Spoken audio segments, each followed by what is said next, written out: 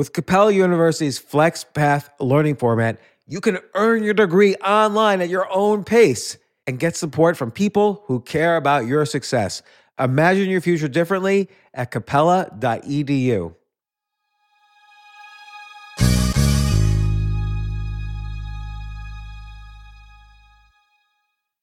When it comes to listing your home for sale, everyone and their mom has advice. Oh, honey, who's going to want to buy this place? On a cul-de-sac? It's literally a dead end. But for professional advice, a RE/MAX agent actually knows best. Let's start with a neighborhood analysis. I've been seeing lots of buyers looking to move here. RE/MAX is the most trusted name in real estate. Visit RE/MAX.com or download the RE/MAX app to find the right agent. The right agent can lead the way. Based on 2022 BrandSpark American Trust Study. Each office independently owned and operated. This isn't your average business podcast, and he's not your average host. This is the James Altucher Show.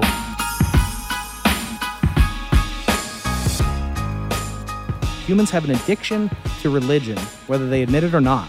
And so for me to check that religion, that's what that means to me, that everything is created. That would mean that nature is created and human nature is created. And so it gives you like the big picture in terms of like checking your ego, perhaps. So trying to put into like a Jordan Peterson realm, maybe I need to think about it a little bit more. No, but let's think about it. Push it. Yeah. So think of a situation that was difficult for you, and how does this understanding change the way you might have reacted, or was the way you reacted? So one of the most common questions I get, is like, oh, how can you be a scientist and believe in God? So first things first. So you have to look at what are the sources. Believing in God, is really an immense concept, and it really presumes a lot on the part of the person answering the question, right? Like he or she can confirm the reality of an omnipotent, omniscient being, if such a being exists. So first of all, I have to question that assumption. So what I normally say is, I don't know that God exists. There are degrees of evidence that people use for God's existence, but the ultimate definition of who I am is more suited to agnosticism, which is a practicing agnosticism, in that I have to go to temple or church or whatever. It's not enough for me, like Freeman Dyson told me, well, I don't know if I'm an agnostic, but I don't go to church. And I said, oh, so you don't go to the same church as Richard Dawkins doesn't go to. Like, how do you know? Like, do you give charity? What do you do as an atheist, as an agnostic, rather? If you call yourself an agnostic, that means you're not an atheist and you're not a believer. So what do you do that differentiates you from either camp? Well, you don't go to church, maybe, so that's different than a believer, but you don't go to, but you also, but that's similar to an atheist. Maybe you don't give charity, so that's like an atheist, but it's not like a believer. So what do you do that's unique? For me, the scientific method or the Jewish method is impelling me to continue to always question my assumptions. Yeah. So to question, what does it mean that the earth was created, the sun was created on the fourth day? What does that mean to me?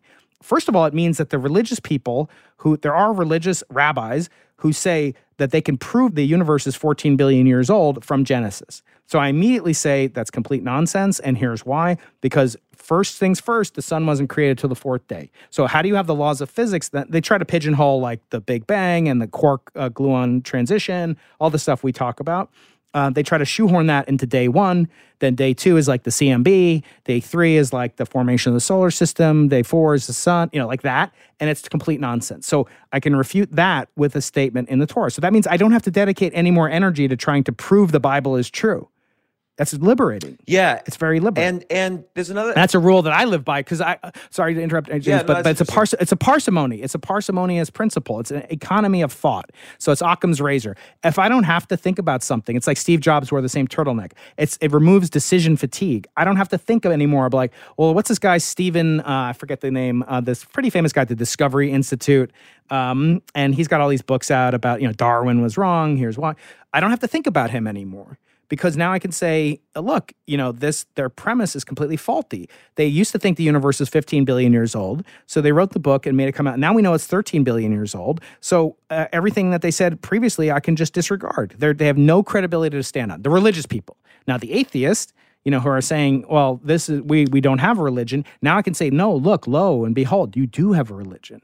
And you're not being sensitive. You're not actually an atheist. You're a devoutly religious, but it just means that you have no God. Yeah, and so it's interesting. Why do you default to the Torah to help you? It's kind of like like you say, like a lot of people outsource their decisions. Like, I'm going to outsource my decisions to Democrats. So, okay, give me an issue and I'll give you the Democratic response, and that's my opinion. So you're outsourcing your decisions to the Torah. What leads you to that?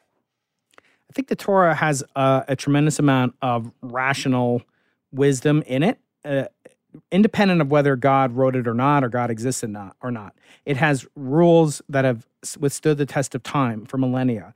It has practical interpersonal rules. It has rules for how you relate to your fellow man, how you relate to God, and how you relate to yourself. So it's, as you said last time, it's the oldest self-help book in history. Right. I mean, it really is. So I default to that as what is called a touchstone. So a touchstone is a piece of rock that you would rub what you thought putatively was gold onto, and it would make a mark. And that mark would reveal whether or not this had the same properties. It was a form of calibration. So it would calibrate whatever stone you were checking against some standard, because you do it against gold, you do it against fake gold potentially, and you'd know it. So what I do is I run things by the Torah. So why that versus like the Quran, for instance, which I wouldn't say is a good guide to living, but a lot of people default to it. I'm a purist, so I'm not a zealot, but I like to go back to primary source materials like St. John's College, right? So you go back to the primary source. For me, the primary source of the three Abrahamic religions is Judaism, is the Torah.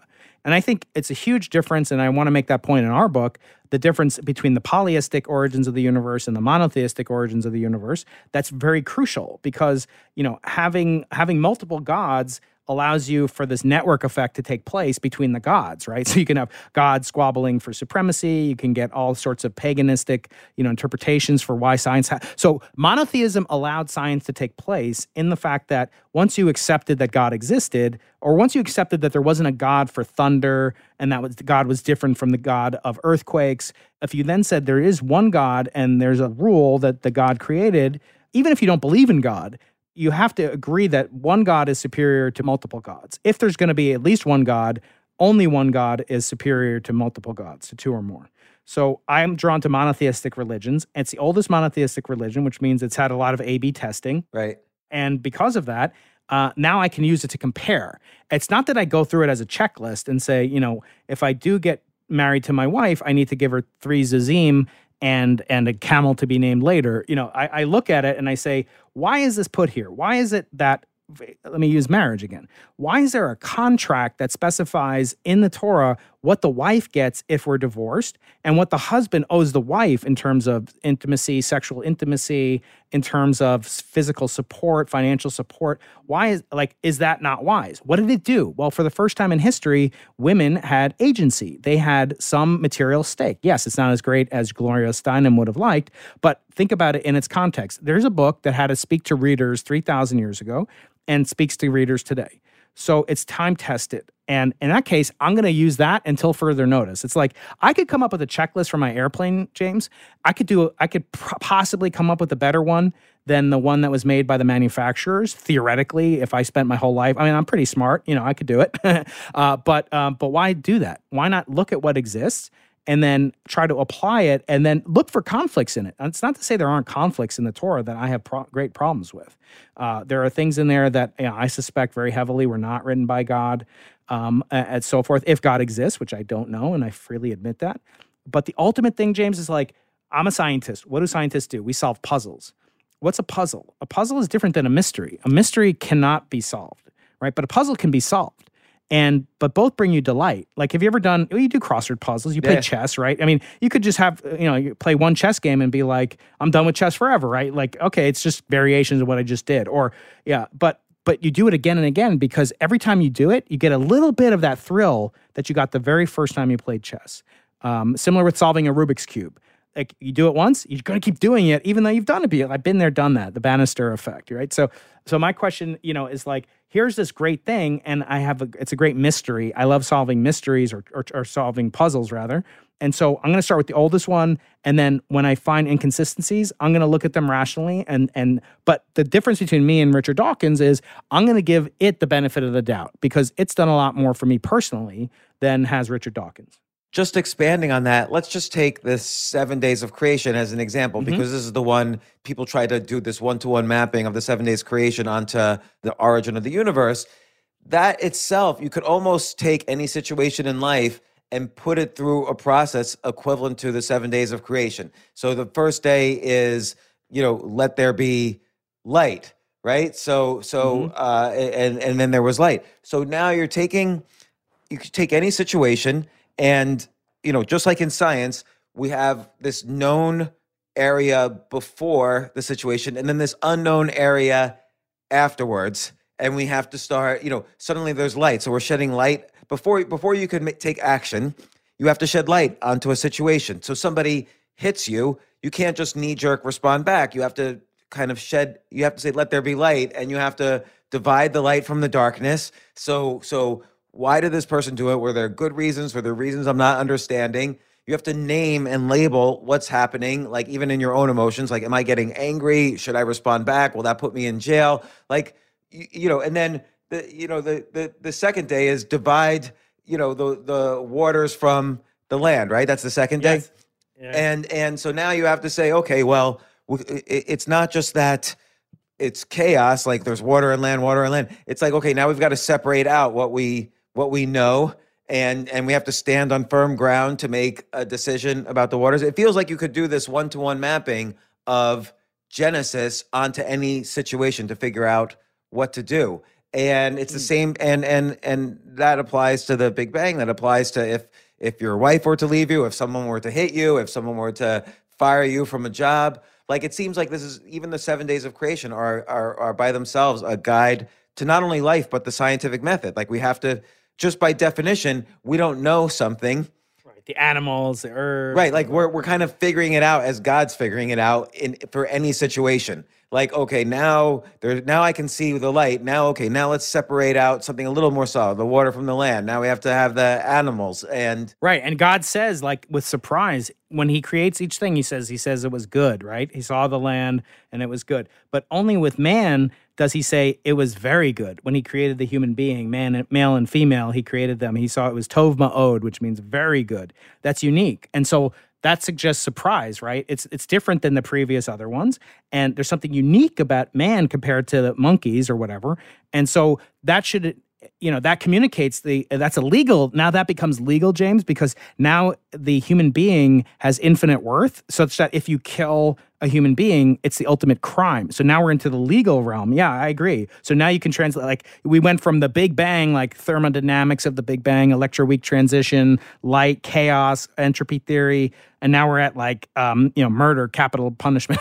But we got there only because step by step we labeled what we were learning. So, okay, we see here's the light, here's the darkness, here's the land, here's the water, here's the it's distinctions, it's separations, right? Yep. And here's the animals and man, right? The animals, yep. And the animals have male lots and of, female, right? And so by coming to this top-down understanding, that's how we should approach every situation, every argument. When you're a lawyer making an argument in court, you say, on this day, Jack was just walking along. Nothing was going wrong with his life. And boom, let there be light. The situation happens. And we have to label it. Like, was he murdered? Was he accidentally hit by a car? We have to start labeling, and then in the car, appears he was drunk. Like, so now we're separating the water from the land. And, it's sort of like this guide for the scientific method, actually. Like, we're not taking as absolute faith the way, we're taking into account the fact that things change and our understanding of things gets more and more detailed. And I think that's an interesting way to look at things as well, as opposed to saying, like, I feel like all these rabbis and physicists, or these rabbi physicists, are playing too much of a game. Like, oh, okay, well, this is the first day. It's when inflation happens, and this is the right. As opposed to bringing it into the personal. And I think ultimately the personal is the step people don't take for some reason. Like, take the Constitution as an example. What's the first right in the Bill of Rights? It's the freedom of speech. So people look at that in this societal way. Like, everybody is allowed. By the way, God spoke everything into existence. But yeah, go on. Yeah. Right. And so, it's all connected. But like, most people look at this, even constitutional lawyers look at this in terms of, well, if there's freedom of speech in public places, then this person's allowed to say that. But very few people take it into the personal, like, oh, I have freedom to say what I want, and anytime somebody blocks me from saying what I want, then something is going wrong with my life. if I feel like I'm around a lot of people who prevent me from saying what I want. So you could take all of these societal rights, and I've never seen anybody kind of look at it from the personal. And I feel like it's the same way with these overly intellectual arguments about mapping the 7 days of creation onto the Big Bang and physics. But you could then take it and move it into the personal. And I feel like that's unique and interesting, a guide to life based on not only the 7 days of creation, but then, like you say, it goes into the legal, that suddenly you're into the Talmud. And that's why the this idea of the physics of God actually can make my life better. So it's a good story, and it can make my life better, and it can be educational. It's like the trifecta of ethical, of a book, really. Like a unique way of looking at things, entertaining, and makes my life better. So I feel like it's not just intellectual masturbation, it's actually going to make your life better by reading it. Though just the same way Jordan Peterson takes the myth of Peter Pan, and it's not just entertaining, but he shows how, ultimately this everlasting quest for youth gets fatigued, and we ultimately have to grow older, and what does that mean? So he takes it into the personal. I feel there's something there that nobody's done. And also with death, you have to include death. I mean, that occurs in the first chapter, or the genesis of physics, or the physics of Genesis, But there's this danger. There's two dangers in popular science writing when it comes to like religious things. One is to be like attacking Richard Dawkins, because that's been so well worn. They call it actually Dawkins's fleas. The publishing industry, they won't publish anything if you're just like, Dawkins sucks and here's why. Even if you're like, Nobel quality physicist, and they just, it's not interesting to them.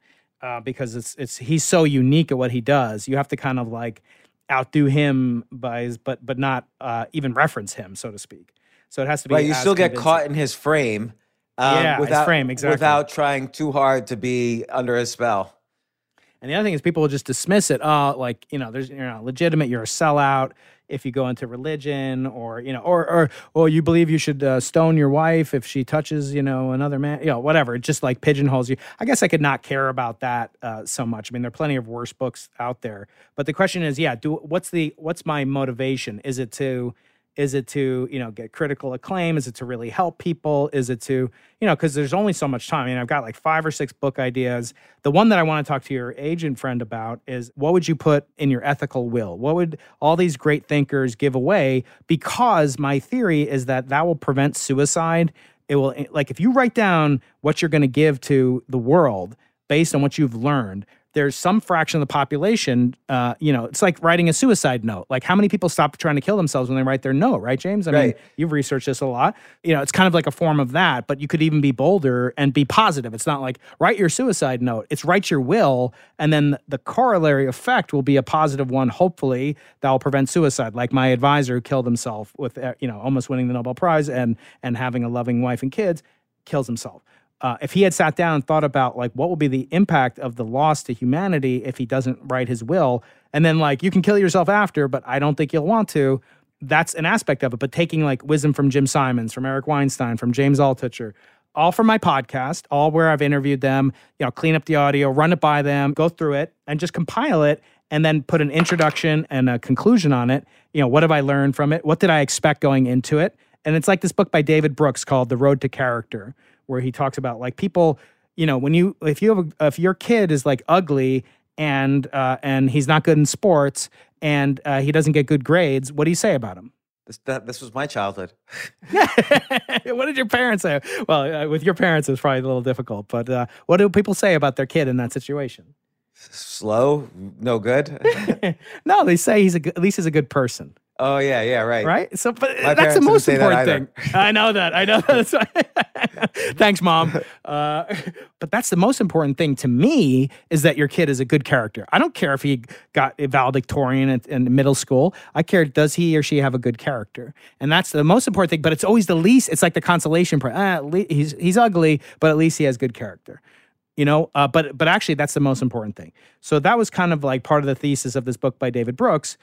And it was, Oprah, had it in one of her books. But the point is, it's kind of like, it's taken from the Torah. Actually, some of the stuff he talks about is like the difference between every character in creation and even creation itself. I don't know if you know this, James, but if you read the first book of the Torah, the Genesis chapter 1, which is called Bereshis, there's two descriptions of the origin of the world.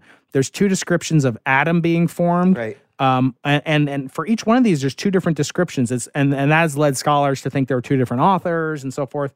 But actually, people like David Brooks and these famous rabbis read it differently, and they say, no, for example, Adam had two different natures. He had the nature to like plow the fields and raise good crops and so forth. And then he had the relation where he was relating to God in the image of God, doing sacrifices and working on his character, so to speak. So they call that, resume virtues and eulogy virtues. Like nobody cares that you went to Cornell, really, James. I mean, in your eulogy, at 120 years old, no one's going to say, oh, he went to Cornell, isn't that awesome? No, they're going to say he impacted millions of people through his writing, his podcast, his book, that's the eulogy virtue, whereas the resume virtue was Cornell, right? So which matters more? It's like your character matters more. And in this case, for what I'm trying to do, it's like what you leave people, like Jim Simons, I want to make the case that his ethical will is more important than his monetary will, because his monetary will is just going to affect his kids, but the ethical will is going to affect the whole world potentially.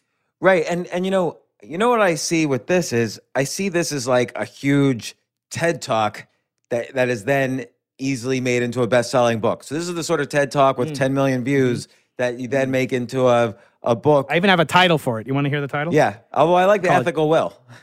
Yeah, that would be the subtitle. So the title I have so far is Dead Lines. So dead space lines, like deadline, because your life's coming to an end, you have a deadline. But it's also like lives of the dead, like this is how you live on. And so it's how writing your ethical will prevent suicide, prevent suicide, increase joy, and create happiness, something like that. 3 different things. It's so funny because, again, I never.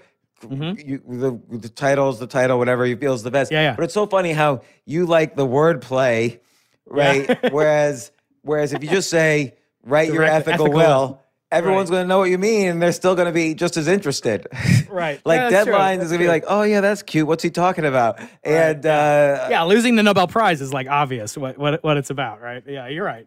And you look at like Nassim Taleb's books. Nassim Taleb, he writes in almost this unreadable fashion, except for the title. The Black Swan and Fooled by Randomness and Anti-Fragile. Anti-Fragile, yeah. There's such skin in the game. There's such great titles. I think I told you in my next book, I have a chapter that's just about his titles. And I specifically say you don't have to read the books, you just have to read the titles. Yeah. And you know the entire book. And they're great. That's true. There's a lot of interesting things there. I like this idea of kind of this unique way of mapping God and creation and physics onto a methodology for living life and making decisions. Separately, I like the ethical will. I think that by itself is not religious, but could be a whole TED Talk and then book. I think those two ideas by themselves are like breakthrough, taking to the next level sorts of ideas. Yeah, because I think the unique thing about I'm not the best physicist in the universe. I'm not the best, ethical person. But I think my unique thing is Torah wisdom combined with a scientific way of looking at the world and curiosity of looking at the world with combined together as idea sex. That's my unique niche. Eric's like pure science, brilliant. Sam's like that, and he delves into but he's almost like an anti. He's like more anti-religion than he's religion. It's like he's defined by what he's not, so to speak. Right, but still the idea of questioning the unknown is both in physics and religion. Now, except in religions where it becomes dogma, where there might be like a charismatic leader or a religious sect that takes things literally. I think the basics of religion allow for interpretation, whether it's Judaism or Buddhism or Hinduism. I think that's the scientific method too. The religion of the scientific method is that most things are unknown, so we need to constantly search out. And that includes for personal relationships. Like you never really know you never can really define the universe totally. You just have to ask questions and test theories and use the Jewish method or the Jewish method to kind of decide on how far can you go in terms of learning, and then how far can you go in terms of acting?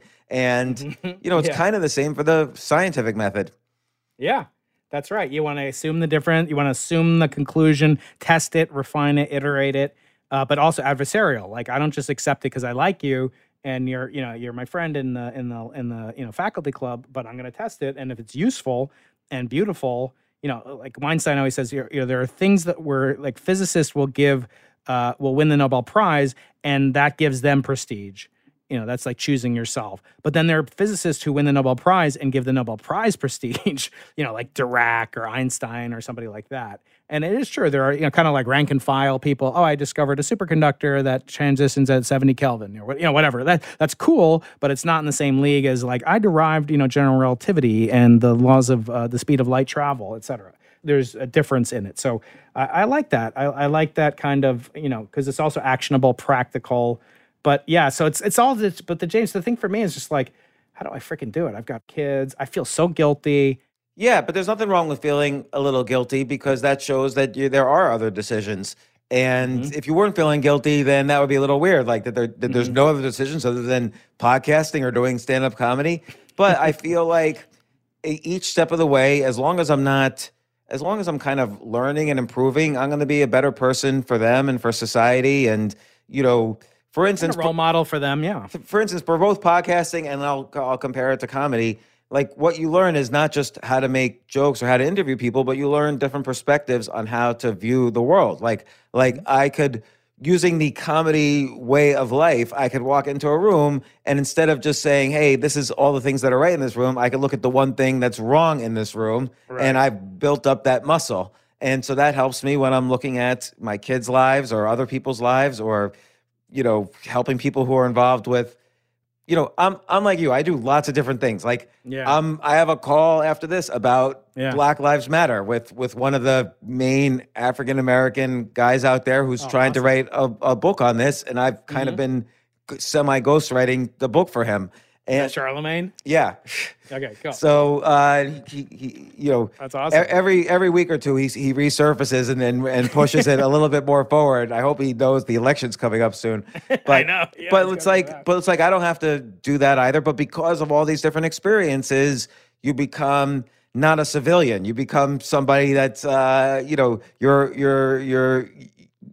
called to action in many different ways, and that It's like you're surrendering to the force. Like this is what the force guides me, and that's another way of looking at it. And then my daughter just wrote to me, and I'll call her later. But I wasn't always there when they were 6 years old. I wouldn't have been that good for them when they were 6 years old. They went to school. They dealt with their mom. I would see them sometimes, and that's it. Reminds me, I have an opening bit. So you always say, what comedy is about, kind of walking into the room and noticing what's different. This is my opening bit when I become the stand-up cosmic. So I come in, I'm like, look, I know what you're all thinking. It's the elephant in the room. We got to address it. It's on everybody's mind.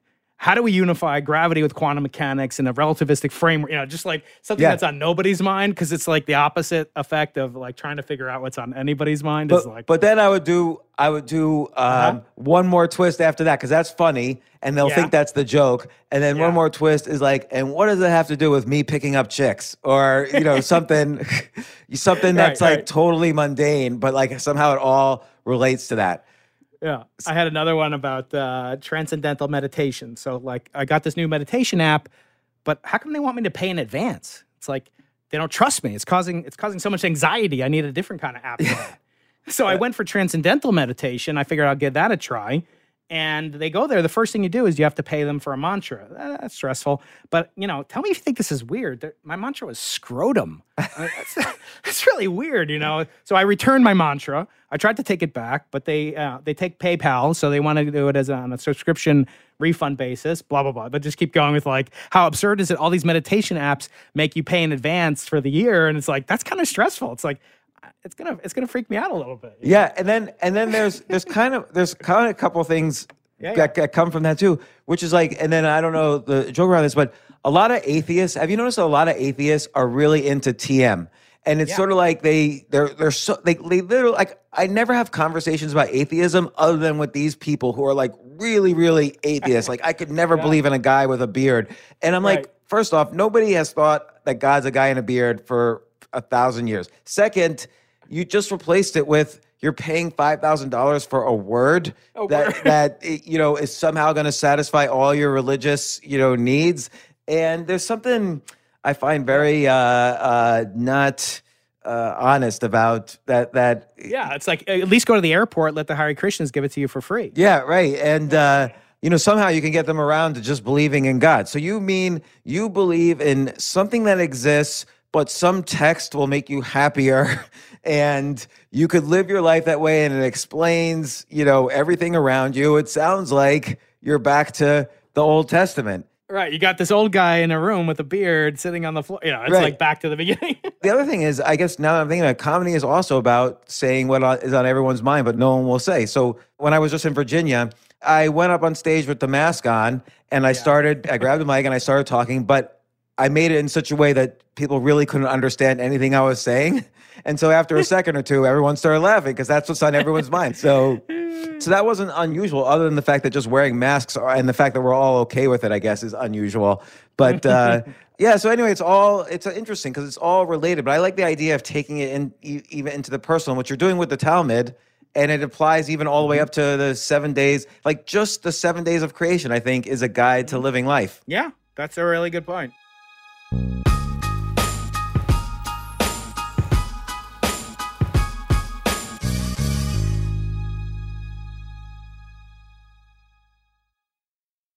Yes, it's totally true. Airbnb has changed my life. If anything, they have made my life so much better. Like I used to live in Airbnbs. I lived in over 100 or 200 different Airbnbs over a 3-year period, and I loved it. I became a really good guest of Airbnbs, and I got to know lots of hosts. So when I initially owned a house, of course, the first thing I thought was, I'm going to turn my house into an Airbnb because I travel a lot. So why leave my house unused when I can make a side income by letting others Airbnb my house or come to stay in my house as guests? And having my own Airbnb or being a host for Airbnb has allowed me to do just that. And I've met other hosts. I've actually spoken at Airbnb's host conference. I think it was in 2017. I met so many just nice hosts. It's a great community. And I love, turning my own home into an Airbnb. Like I'm traveling to Austin next month. My home's going to be an Airbnb while I'm away, and I'll stay in an Airbnb. I'd rather stay in like a 3-story house Airbnb than in one tiny hotel room in the middle of Austin during South by Southwest. So listen, while you're away, your home could be an Airbnb. Many people host on Airbnb, but there are people who are just letting their house sit empty, who've never thought about it or didn't realize their space could be an Airbnb. Hosting can easily fit into your lifestyle and is a great way to earn some extra money. So if you have a home, but you're not always at home, then you have an Airbnb. Your home might be worth more than you think. Find out how much at airbnb.com/host.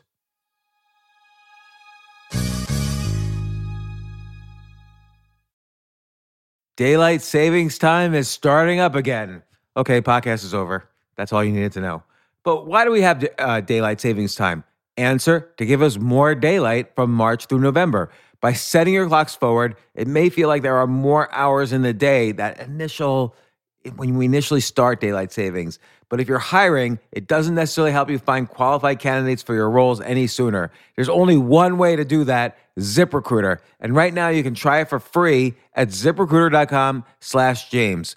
ZipRecruiter works around the clock to find qualified candidates for you. Once you post your job on ZipRecruiter, they send it to 100+ job sites so you reach more of the right people.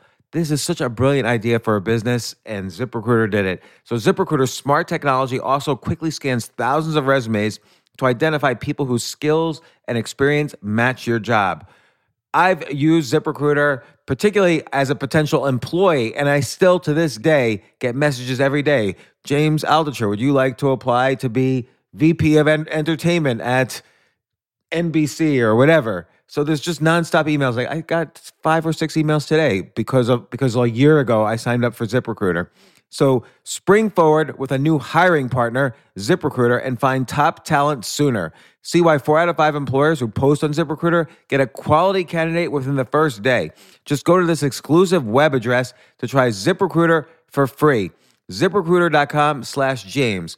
Once again, that's ZipRecruiter.com/James. ZipRecruiter, the smartest way to hire.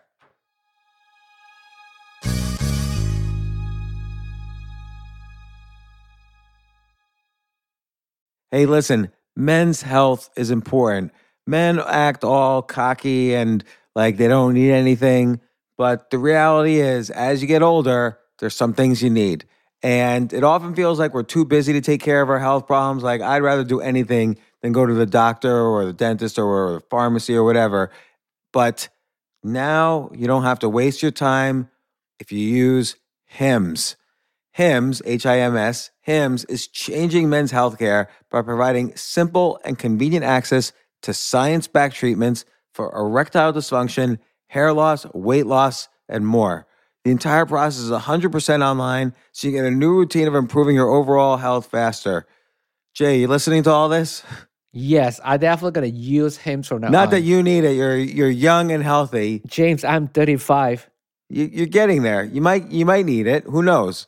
But if prescribed, your medication ships directly to you for free and in discreet packaging. No insurance is needed. You can manage your plan on the Hims app, track progress, and learn more about your conditions and how to treat them from leading medical experts. Start your free online visit today at hims.com/James. Could you imagine that? There's a whole section just with my name on it. hims.com/James. That's how much I am representative of the kind of person who needs Hims. That's hims.com/James for your personalized treatment options. hims.com/James. Prescriptions require an online consultation with a healthcare provider who will determine if appropriate. Restrictions apply. See hims.com/James for details and important safety information. Subscription required. Price varies based on product and subscription plan.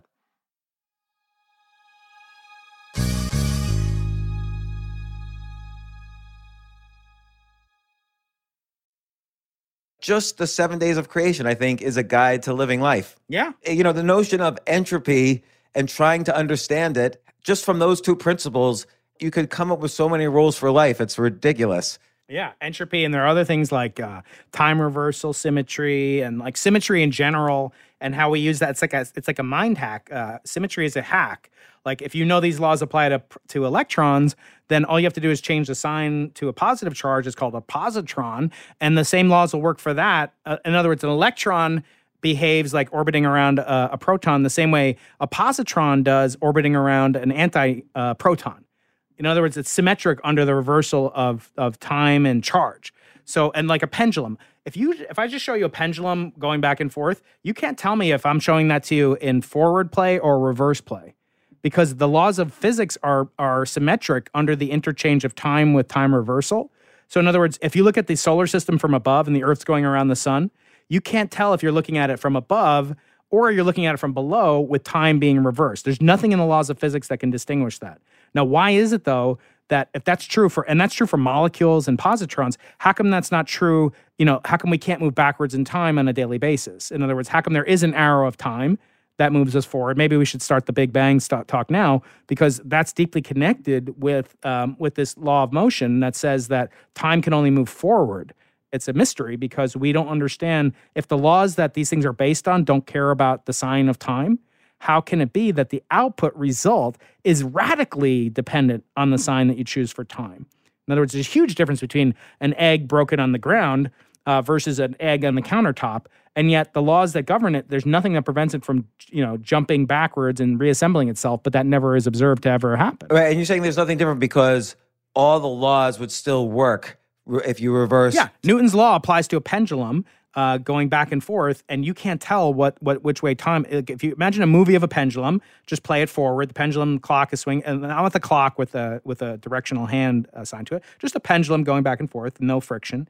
You can't tell if you're watching that movie forward or reverse. But a pendulum is symmetric, whereas the breaking of an egg is not. The breaking of an egg feels like entropy. So there's order beforehand, chaos after.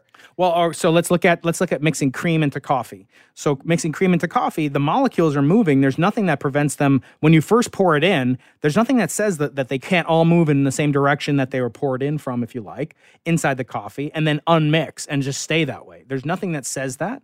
But what ends up happening is because of interactions with the macroscopic world, that those cause entanglements that then prefer an increase in what we perceive as entropy or disorder or randomness.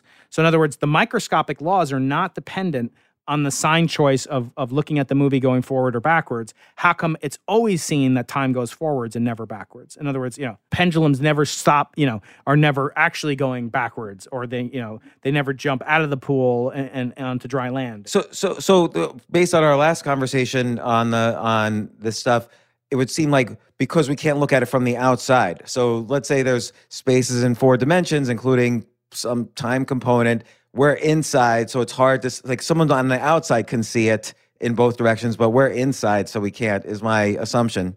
Yeah, but it's also a big problem for the alternative models that we're discussing, in that if you want to say that the universe began from the big crunch of a previous universe, somehow that crunch, which we normally would think of as a very high entropy condition, where everything's now compressed together, it has extreme randomness, it has to then emerge on the other side of the bounce or the origin point of the next universe at a very low entropy state, such that it can evolve into a higher entropy state today.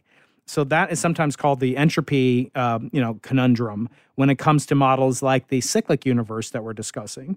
So the cyclic universe has to get rid of the entropy that was present in the previous universe, even though it's coming into a collapsing state, and then rebound into a universe that begins with low entropy, right? The only way for entropy to increase ever forward into the future is to have very low entropy at the beginning of the next cycle. So you need an entropy eraser. Could there be, just like there's a Planck constant, right, for the smallest amount of size that could exist on any particle in the universe, could there be some sort of entropy constant, which is sort of the lowest level of entropy that's allowed to exist? Yeah, that's very, very perceptive. Yeah, there's something called Boltzmann's constant, which is associated, it's basically the proportionality constant that converts the number of arrangements of a combination of individual systems to make up a whole system, microstates to then make up one macro state. It's a proportionality between that number of states, actually technically the logarithm of that number of states, and what we call entropy. So the higher the number of states, the higher the logarithm will be. And then you multiply by this constant, lowercase k, that's called Boltzmann's constant. And that tells you what's called the entropy. So the more states, the more entropy, the higher the logarithm. And Boltzmann actually, unfortunately, committed suicide at a very young age. Why? And it's not really known. It might be because, he came to visit the University of California, Berkeley, and he spent some time. Now, we don't know. He actually did go to Berkeley, visited Berkeley, I believe, back in the late 1800s. I'm not entirely sure, but what's interesting is that equation, entropy equals his constant times the logarithm of the number of states, that's engraved on his tombstone.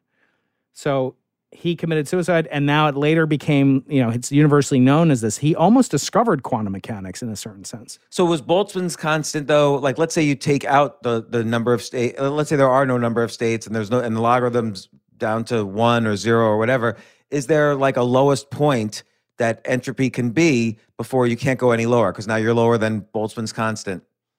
Yeah, so you could actually measure entropy for like discrete systems. So for example, take a bag of pennies, 100 pennies, and then throw them on the ground.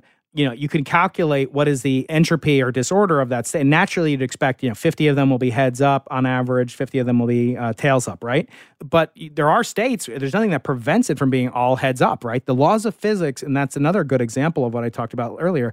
The laws of physics, there's nothing that says that all the coins won't be heads up. But we never observe that because there's so many more states for them not to be all. There's only one state where they're all heads up, right? So the logarithm of that entropy has to give us, this one state, and then multiply by Boltzmann's constant if this were like atoms or something like that. And that would give us a measure of that entropy. But obviously there's many more states. There's a higher probability that aren't in that configuration. So it is easy to measure entropy for discrete systems. For like the air in the room that you're in, yes, there's some probability for all the nitrogen molecules to be on one side of the room and all the oxygen atoms to be on the other side of the room. But that's one configuration out of, 10 to the 26 to the factorial combinations that there possibly are of, pairwise, or, divided by that number, divided by 2 factorial. So that immensity far outweighs the one state. So because the probabilities depend on things of extremely large numbers, that's why we take the logarithm, because that makes it a much smaller number. But even so, even in the case of like air molecules, it becomes impossible to actually calculate that. So we end up taking macroscopic properties, like we just talk about the pressure of the air in the room and the partial pressure of nitrogen versus oxygen. We never talk about, well, what are the number of states of oxygen and nitrogen? Because it's too difficult to actually compute that. But in principle, you could. So it could be the case that, so we've been talking about these Big Bang theories, and one that we've been kind of aiming towards is this multiverse where it's like everything expands out and then everything contracts in until it gets to be some level small that the entropy is at the absolute minimum level, and then boom, for the next trillion years, entropy is going to be increasing until it starts contracting again. What begins the contracting, actually? Yeah, so that has to be governed by kind of the opposite force of expansion.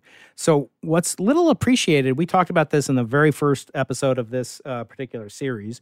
We talked about the Big Bang and the expansion of the universe that takes place. It goes faster. The rate of expansion goes faster the more matter or energy there is in the universe. Partially, you could think of that as, related to what we could consider the pressure of the universe, which is related to the relativistic energy density of the universe. But wait, is any matter or energy created after the Big Bang? Matter can be created and destroyed at will, but energy can't be. Even though we think of the universe as coming about from nothing, that problem has to be solved by something like the multiverse in order for there to be an energy state prior to the Big Bang / inflation. There has to be some storehouse of energy that we call the inflaton energy. That has to come from somewhere. And so it's impossible for that to come from nowhere. But after that happens, then that energy can be interconverted into matter via the standard E equals mc squared relationship.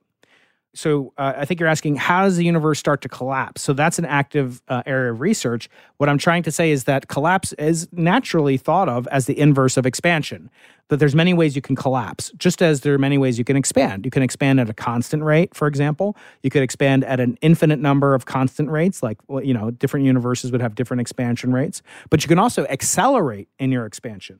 And that's what we observe in our universe today, that not only are galaxies moving away from the Milky Way galaxy at some speed, but tomorrow they'll be moving away faster than that speed by some tiny amount that depends on how far away they are currently. And this is because of the influence of dark energy? Exactly. And dark energy is very allied and concomitant with what we think about the early universe's inflationary epoch must have been like. But whereas we know that there's dark energy or there's acceleration of the universe today, we don't know for sure that there was inflation in the early universe, which is why the stakes are so high for experiments like BICEP 2 and the Simons Observatory, because we would like to go about and discover that there was an early period of acceleration that's not unlike the late time expansion that we're seeing that's accelerating as we speak. I mean, there's constant books and theories and everything about inflation, but all that still is not quite guess, but hypothesis. Well, we have a lot of evidence. So it's wrong. What it's natural to do, and you and I were talking about like religious conceptions of the origin of the universe. And again, I never try to convince somebody to believe something or not. I don't even know what I believe in, to be honest with you, as you know. But the point is, if you think about what is mankind's earliest kind of scientific, quasi-metaphysical conceptions, it had to do with where did the universe come from? At least, once they were free of having to hunt big game every day or whatever, and they had some time to be, philosophers, they were thinking about where did it come from? And one of the things that they came up with was obviously there was a religious, God created the universe, or many gods created the universe. We'll get into that later, I'm sure. But specifically, this quest to understand the origin of the universe, that goes by a different name. That is not what we practice as cosmologists. So cosmology is the study of the evolution of the universe since it existed. So the different ways that it could have existed is really falling more properly under the title of cosmogony, cosmic genesis. And just to understand, so cosmology would be like, okay, this is how galaxies formed. Here's how the solar system formed. Here's how the Earth formed. Yes, and then here's how they're expanding, right. And then there's a separate theory, which is, well, was it a Big Bang? Was it a quantum soup? Was it, this or that, or multiverse or a simulation? That's cosmogony. Yes, that would be more properly framed under that. Now, there are no professional, physical experimental cosmogonists, so we do subsume it under that. But to be technical, the origin of the universe could be totally different than say discussing the inflationary universe. So when you said that everyone really has these different theories of inflation, that's true, but it doesn't mean it's not extremely rigorous in the domain in which it applies. In other words, if you try to use Darwinian theory to explain the origin of life, it's hopeless. So in your analogy, you'd say, well, there are all these different theories and nobody really understands it, but you wouldn't say evolution is not true. You'd say, no, it's true, but it applies in the natural selection and variation of traits and sort of survival of the fittest, whatever. That would be totally applicable. So one way you can kind of determine, I guess, at some point, everybody's doing math behind all these things to figure out the properties, microsecond or nanosecond by nanosecond. And maybe what you said earlier, you have to start everything off with some minimal state of entropy, because ever after you have to expand, entropy gets greater. From that, maybe, starting from nothing, you could start to derive all the equations of what happens first as entropy has its first stage, second stage, third stage, and so on. Right. Or another way to say it is just knowing that that DNA exists or that evolution takes place. That doesn't tell you anything about how life itself got started. Those are two separate things. One is called, origin of life, basically biogenesis. And there are different theories of that, which will be fun for another series of podcasts, books, audiobooks, et cetera. And it's called, there are many theories of how the origin of life took place as there are for the origin of the universe. And that's because these are fundamentally kind of like chicken or egg questions, which reminds me, once my 9-year-old was like, I know how to find out which came first, the chicken or the egg. I said, really? And he said, yeah, just order a chicken and an egg on Amazon and see which comes first. Ba-dum-bum. That's so good. That was pretty clever. Yeah, I like that. But in reality, there's a cosmic chicken or egg story that you and I are talking about. And there are many different ways of explaining the origin of life. By the way, one of my favorite ones has a name that sounds really dirty, but it's not. It's called panspermia. Panspermia. So we should talk about that sometime. All these abiogenesis. In other words, life comes from non-life. How does that happen? Well, it's the same kind of question as how does the universe come from non-universe? How does consciousness come from non-conscious life? These are the most interesting questions of all. Of course, the only one I'm really qualified to discuss is how the universe might have come into existence. All these involve what are called initial condition problems or initial value problems. How do you determine the initial state of a system when you're not able to witness it and provide any physical data from the actual origin of it itself? In other words, if you make a new type of hyper chicken, whatever, a new car or something, like, you can describe, how did I come up with the Tesla or whatever. But in this case, we weren't there. No one can ever go there to take direct physical evidence in the form of data. So we're relying on models and theories that they then have to comport with the evidence we see around us today. So you described galaxies just a few minutes ago. Inflation describes how galaxies could emerge and have the exact properties that we observe, but only predicated on some mechanism that started off inflation in the first place. It seems like a lot of these critical first theories of things, and let's stick with the universe one, implies that at some point there was an area where it's beyond all the rules. So for instance, a singularity, as you've pointed out in the past, we've never noticed something in the universe that is infinite, either infinitely big or infinitely small. And a singularity is sometimes described as being infinitely small and infinitely dense, and then for some magical reason explodes, which is why, considering that is outside the laws of physics as we understand it, that singularity, that the Big Crunch makes more sense, that everything was contracting until it got to some constant where entropy can't go any lower, and then it explodes again. Right. Yeah, so that it more comports with the notion that we seem to have that effect must be preceded by cause. And so if you see everything that's just effect, there's no cause preceding it, that's very distasteful to the human mind. And that's why things like singularities end up playing an important role, because singularities allow you, in some sense, to admit that you're ignorant, but sort of sidestep the actual problem itself and assume that the predicate took place. In other words, assume that there was a singularity and that singularity was driven, into existence and had certain properties, including the origin of time. We think of even like the origin of space when we think about the universe. You think about some explosion or whatever. But like the origin of time is just as big a problem as the origin of space. It may be even bigger. So let me ask you a question, and we've probably dealt with this in some of the multiverse discussions, but let's take our current universe, and there's all these black holes, which at the center of a black hole is supposedly something similar to a singularity, something infinitely dense, or at least dense so that there's no more entropy in it. And, maybe there's a multiverse version where every time there's one of these really intense black holes, it explodes, and that creates a new universe. And it's just kind of this ongoing universes within universes within universes that, our universe will give birth to trillions of new universes through black holes. And this universe itself was once infinitely small in a black hole in some other universe, and on forever. But you know what the question I'm going to ask you is, right? No. Where did that multiverse come from?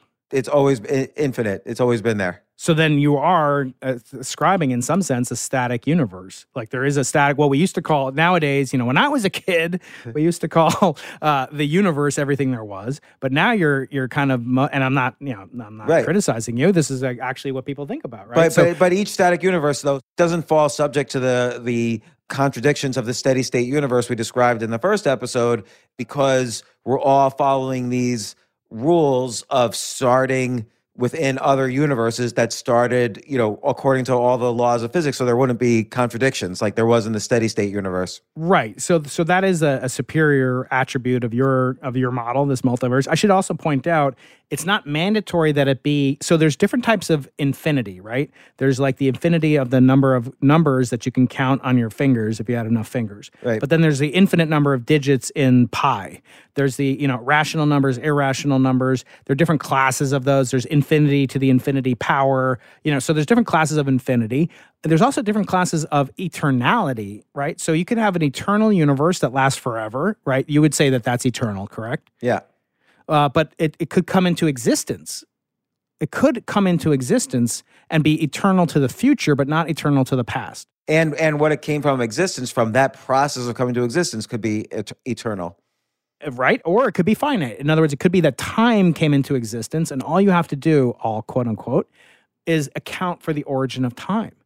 And that is another concept that people have. In fact, that's related to one of the Hawking and Hartle universes that we'll talk about eventually. And that is that there is an origin of time itself.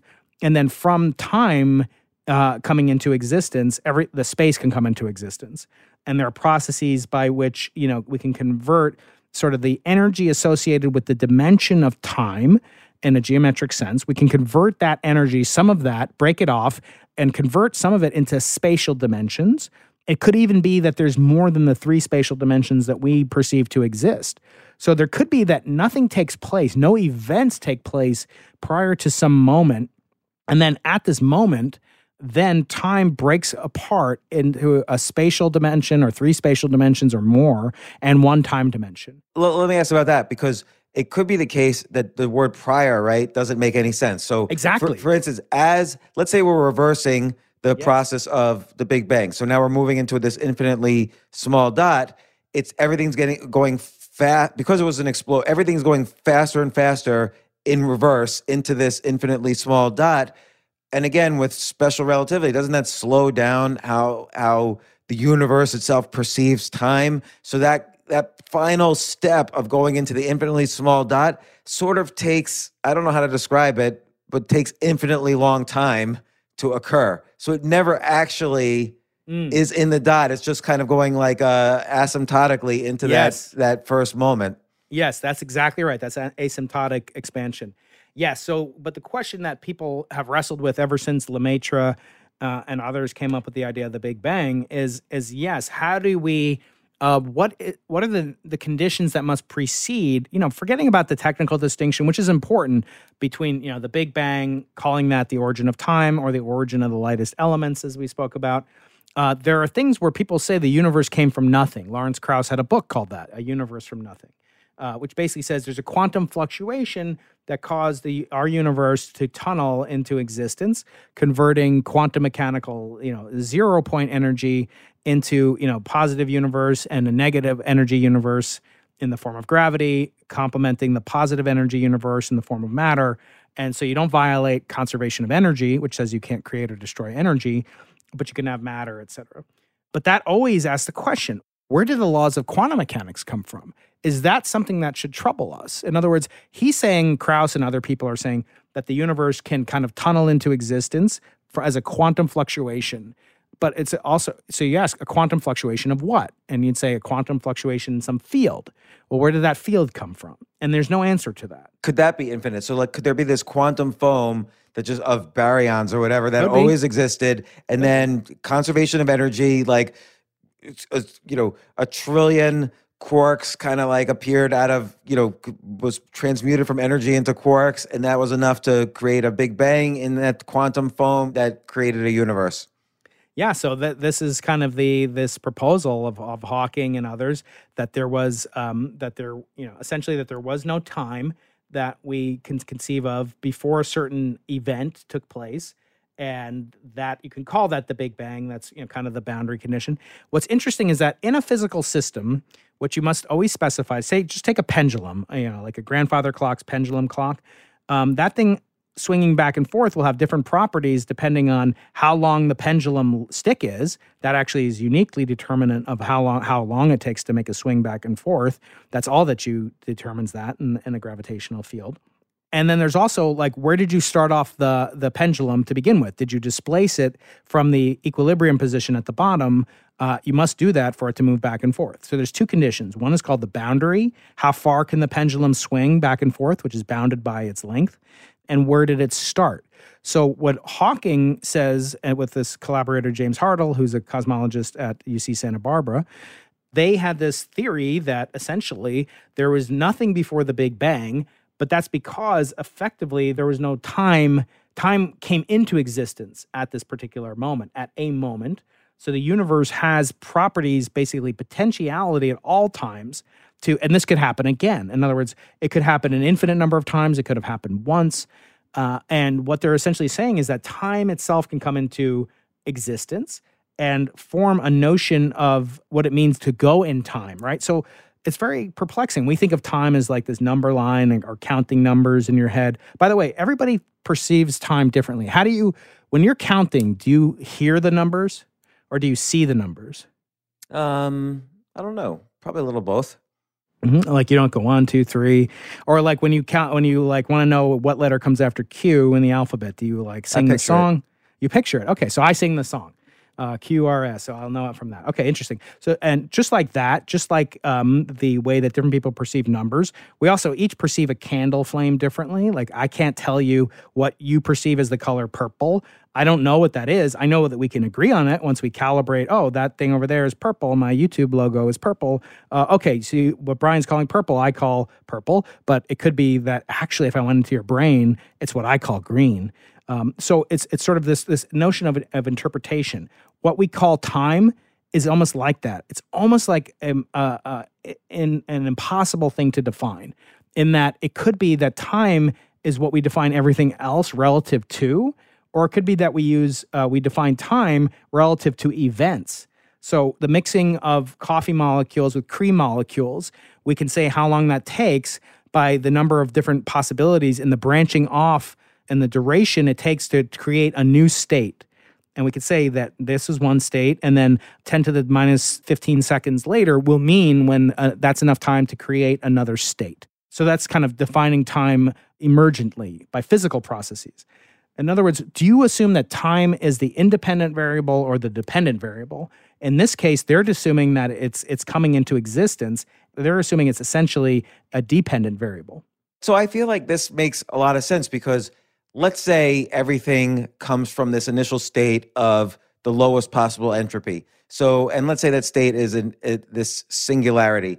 So everything is changing relative to each other, right? There's no human to perceive any of this stuff. So everything is changing relative to each other. So things are going infinitely fast back into the singularity. Like if we're doing it in reverse, mass is going infinitely fast back into the singularity. And time, because of relativity, is going infinitely more slow as this happens. And that's why there's no sense of prior. It's because that relative motion of time and mass is going to happen in some weird way infinitely. It's going to take infinitely long to get into the singularity but we only perceive it now after the fact. So we see time happening what we call normally, but that didn't, it was still fitting the laws of physics, but it was happening infinitely slow because everything was reaching this constant speed and infinitely dense mass. Yeah, the problem with that is that you will, from these equations, want to derive a law that will apply not only at the beginning of the universe, if it had a singular beginning, but that should apply today. But wouldn't relativity do that? Well, relativity, again, the word relative means that it's describing the perception by at least two observers. So how will two observers agree on the meaning of time? It's not enough to have one observer to define relativity any more than you can tell if you're moving in the train car or if the train next to you is moving and you're stationary. Because unless you have two different reference frames, it's kind of a meaningless question.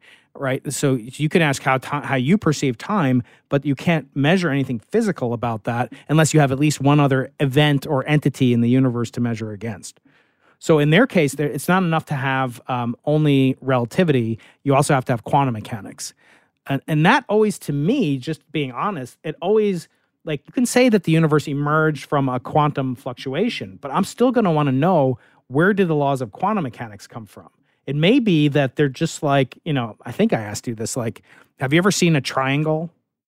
Yeah, right. And you can't see the point. We can only just theorize about the point. Exactly. So you might only be able to, like, you may have never seen quantum mechanics, or quantum mechanics might not exist, or maybe it does exist in what's called a Hilbert space. So in other words, maybe everything is just mathematics, and we're just extremely, advanced mathematics, and and working together. Just as the molecules don't know about entropy in the beginning. If you just have a ping pong ball by itself, one yellow ping pong ball, there's no notion of entropy until you add in a couple more ping pong balls and more green ping pong balls and red ping pong balls. Then you can start describing the variation relative to the other states that can equally claim to be equal, to themselves. And then you can get the emergent property of entropy and with regard to ping pong balls. Okay, but I still don't understand where, if it's the case that everything kind of goes infinitely fast and then infinitely slower as it goes to this infinitely dense dot, why do we have to think about a before? It's just forever. If we're doing this in reverse, it's as if we were to perceive it, it was as if it was getting slower and slower and slower forever. And that's where there is no Big Bang, except for the fact that unless we take it to infinity, which we can never do. So right, but the problem is that these models have to have some kind of field within them. So it's not enough to just have the notion of time, which, in other words, relativity is predicated on the existence of matter. So you can't ignore the matter. Otherwise, there's no observers, there's no reference frames, right? Right. So there's matter getting infinitely dense and infinitely small as it gets sucked back in. We're going in reverse, right? So it's getting sucked back into the singularity. So there's still all the matter in the universe. Right, but then again, where does the singularity come from? So in a black hole, we know where it comes from. It comes from all the matter falling into it from a super dense star, or an companion being swallowed up by another star that exceeds a certain limit called the Chandrasekhar limit. So in that case, we know there had to be preceding existing matter that then became, in this model of the emergence of time, there has to be quantum mechanics. In other words, there has to be something that exists. Now, you can call it the laws of physics, right? You can't say, and even they need more, because they need this thing called a scalar field, which is kind of like this inflaton that we talked about before, that allows, for fluctuations to then manifest themselves, and what inflation actually does very well, predicting the distribution of galaxies. But getting back to this, their claim in the original paper is that there's a ground state of an excitation of a wave function. So wave function is like the F equals ma, right? The acceleration term, the second derivative of something called the fundamental equation of quantum mechanics called the Schrödinger equation. So they say the universe as a whole has a wave function. It's incredibly complicated. Every single particle in the universe is described by this wave function. The wave function has been evolving for a period of time that we perceive to be 13.8 billion years. But at the very beginning, if you go back in time, the wave function had a very simple form. It was just like pure energy. It had a configuration called a ground state, but the wave function existed. But what I'm asking you is the philosophical problem. Where does the notion of quantum mechanics itself come from? In other words, is that fundamental? Did that exist forever? It has to, right? But again, maybe it's asking too much of these theories, in that we just can't comprehend something truly, that is eternal. It's just impossible for us to comprehend that. But I feel like we're assuming always that for any moment, there's a moment before it. And wouldn't it be the case that, again, as things, I'm sort of keep asking the same thing in different ways, but as things speed up to infinite velocity, that time itself infinitely slows down to compensate for that. And so we never quite get to a prior, there's some moment where we still stay within the rules, but we never get to a prior moment. So the answer to your question is that's what's happening. That's the beginning. What you're saying is implicitly kind of sneaking the ball across the goal line, because you're assuming that time is slowing down, but you have to ask the question again, relative to what? Who is observing this slowing down? Who is this manifest to? Because if you traveled near the speed of light, James, you don't feel anything different. Nothing happens to you differently. You wouldn't get more dense. You'd only get, compressed relative to me. I would see you as more dense because you'd be undergoing what's called length contraction. So the observers are all the quantum particles that still exist in all of matter. But where are they living? Because they're also collapsing along with space-time itself. Right. So where are they living? They're dragged along. They're kind of dragged along for the ride. So there's no place they come from. I'm looking at it as if the universe is rewinding in reverse. They're kind of contracting in, and they never quite get to the point where they're from. Again, yeah. So then you have to embed that. You are embedding it implicitly in a higher dimensional visualization. You're assuming, the beach ball is condensing, but that's relative to three-dimensional world. What I'm saying is, on the surface of the beach ball, life would carry on. Muons would live 500 microseconds there as they live 500 microseconds in my lab. So there'd be no change in perception of what's taking place. The physical processes wouldn't depend unless you embed it in some bigger space, which then presupposes that the larger space has to exist. And that's what's the infinite regress that we're faced with. Yeah, so what happens if there is no space outside of this space? Like, this infinite contraction is all of space that exists. That's the definition of space. Space curves around, there's nothing outside of it. Why does there have to be something outside of this infinitely contracting space? There doesn't have to be. It's just that we're mixing metaphors when we talk about, expansion and collapse in the context of the origin of a dimension itself. We normally don't talk about the dimensions of the space in which this is happening contracting. In other words, when Andromeda is moving, farther away from us or closer to us, we can say that relative to a fixed grid of coordinates. Now we're saying those coordinates are changing, and you have to ask, what are they changing with respect to? The rulers will shrink too, right? So if you're measuring, 20 yards to Andromeda Galaxy, that ruler is going to get smaller. You're always going to measure Andromeda being 20 yards away, because even the molecules in the ruler are shrinking, because space itself is shrinking. What these guys, Hartle and Hawking, did is they say that the really fundamental thing is perhaps space, and that space has always existed. So what we call space, the three dimensions of space, but that time was carved out of space. In other words, there might have been a higher dimensional space with no time. We talk about four-dimensional space-time, but there might have been just space. And then looking back at a certain moment that we then perceive and can measure, that one of those dimensions broke off into time. And that point is what they're calling the singularity. And what caused that to happen was a quantum mechanical process. But what's causing me trouble is that the universe at all times must have had quantum mechanics operating for this to be true. In other words, quantum mechanics must be a permanent feature of the universe. And it's like saying, in the very beginning of let's just take the conventional Big Bang, a microsecond after the, whatever happened, a microsecond before the formation of the elements, the universe is so hot and dense at that point, there's nowhere where Newtonian mechanics can be found to be applicable. In other words, you have to look at the universe in terms of general relativity. The gravity fields are so strong that all of Newton's laws are wrong, but all of Einstein's rules are right. And Einstein always reduces to Newton when the masses are small or the distances are large, right? You remember we talked a little bit about that. But so it's as if Newton's laws emerge over time, right? And in the beginning, they're totally inapplicable. If you're around back then, you say Newton's a total crackpot. Nothing he's saying is true. But eventually, wait enough time, it does apply. It does apply. It emerged. It seems to have emerged. Now, what they're saying is that quantum mechanics, is that which never has to emerge. It has always existed. I feel like that's that avoids the chicken or egg creation of energy from nothing, perhaps, but it doesn't avoid another chicken or egg problem, which is where did quantum mechanics come from? Right. So you're saying, let's say we were, the Big Bang was this fluctuation in some huge quantum foam, and that there's big bangs happening all over the place in this foam. So there's infinite number of universes. Where does this quantum foam come from? And what's the problem with that having been a steady state forever?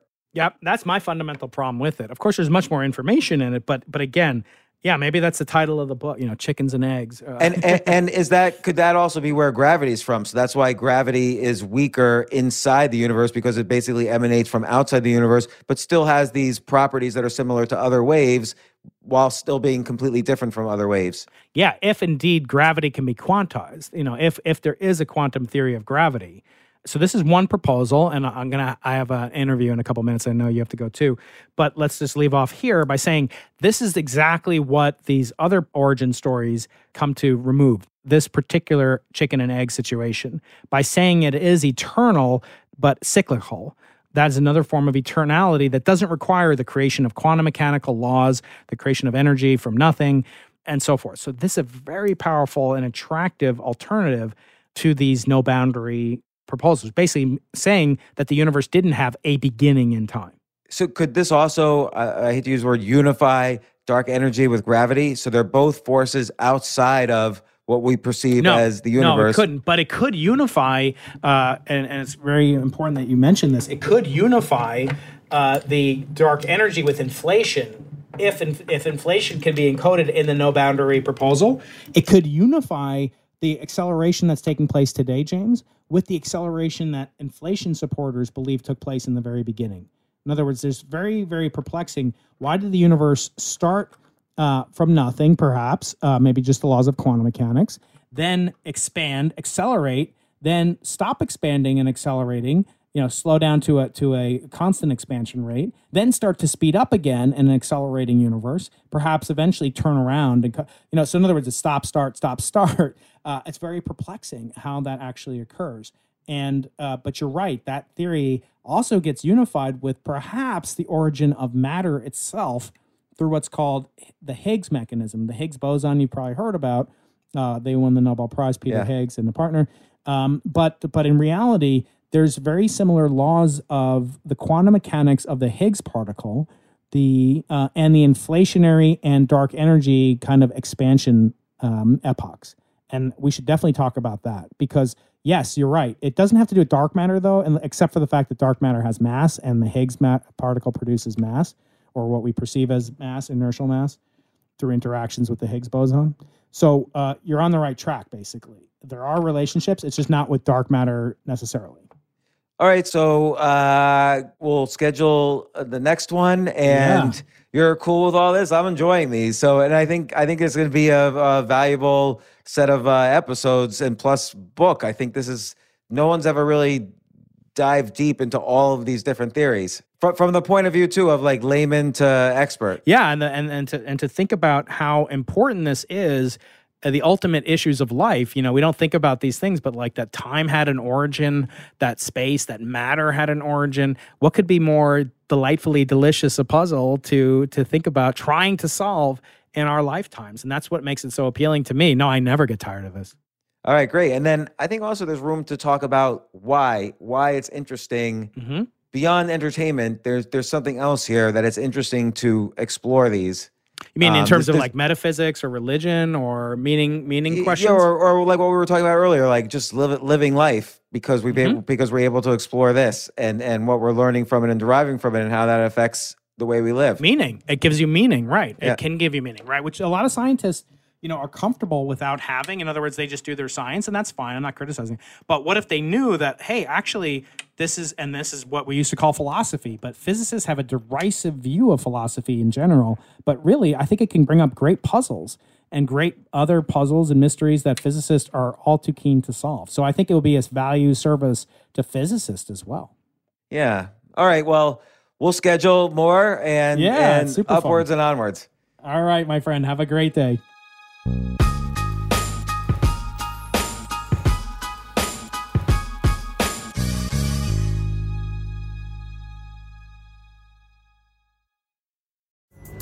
Pulling up to Mickey D's just for drinks?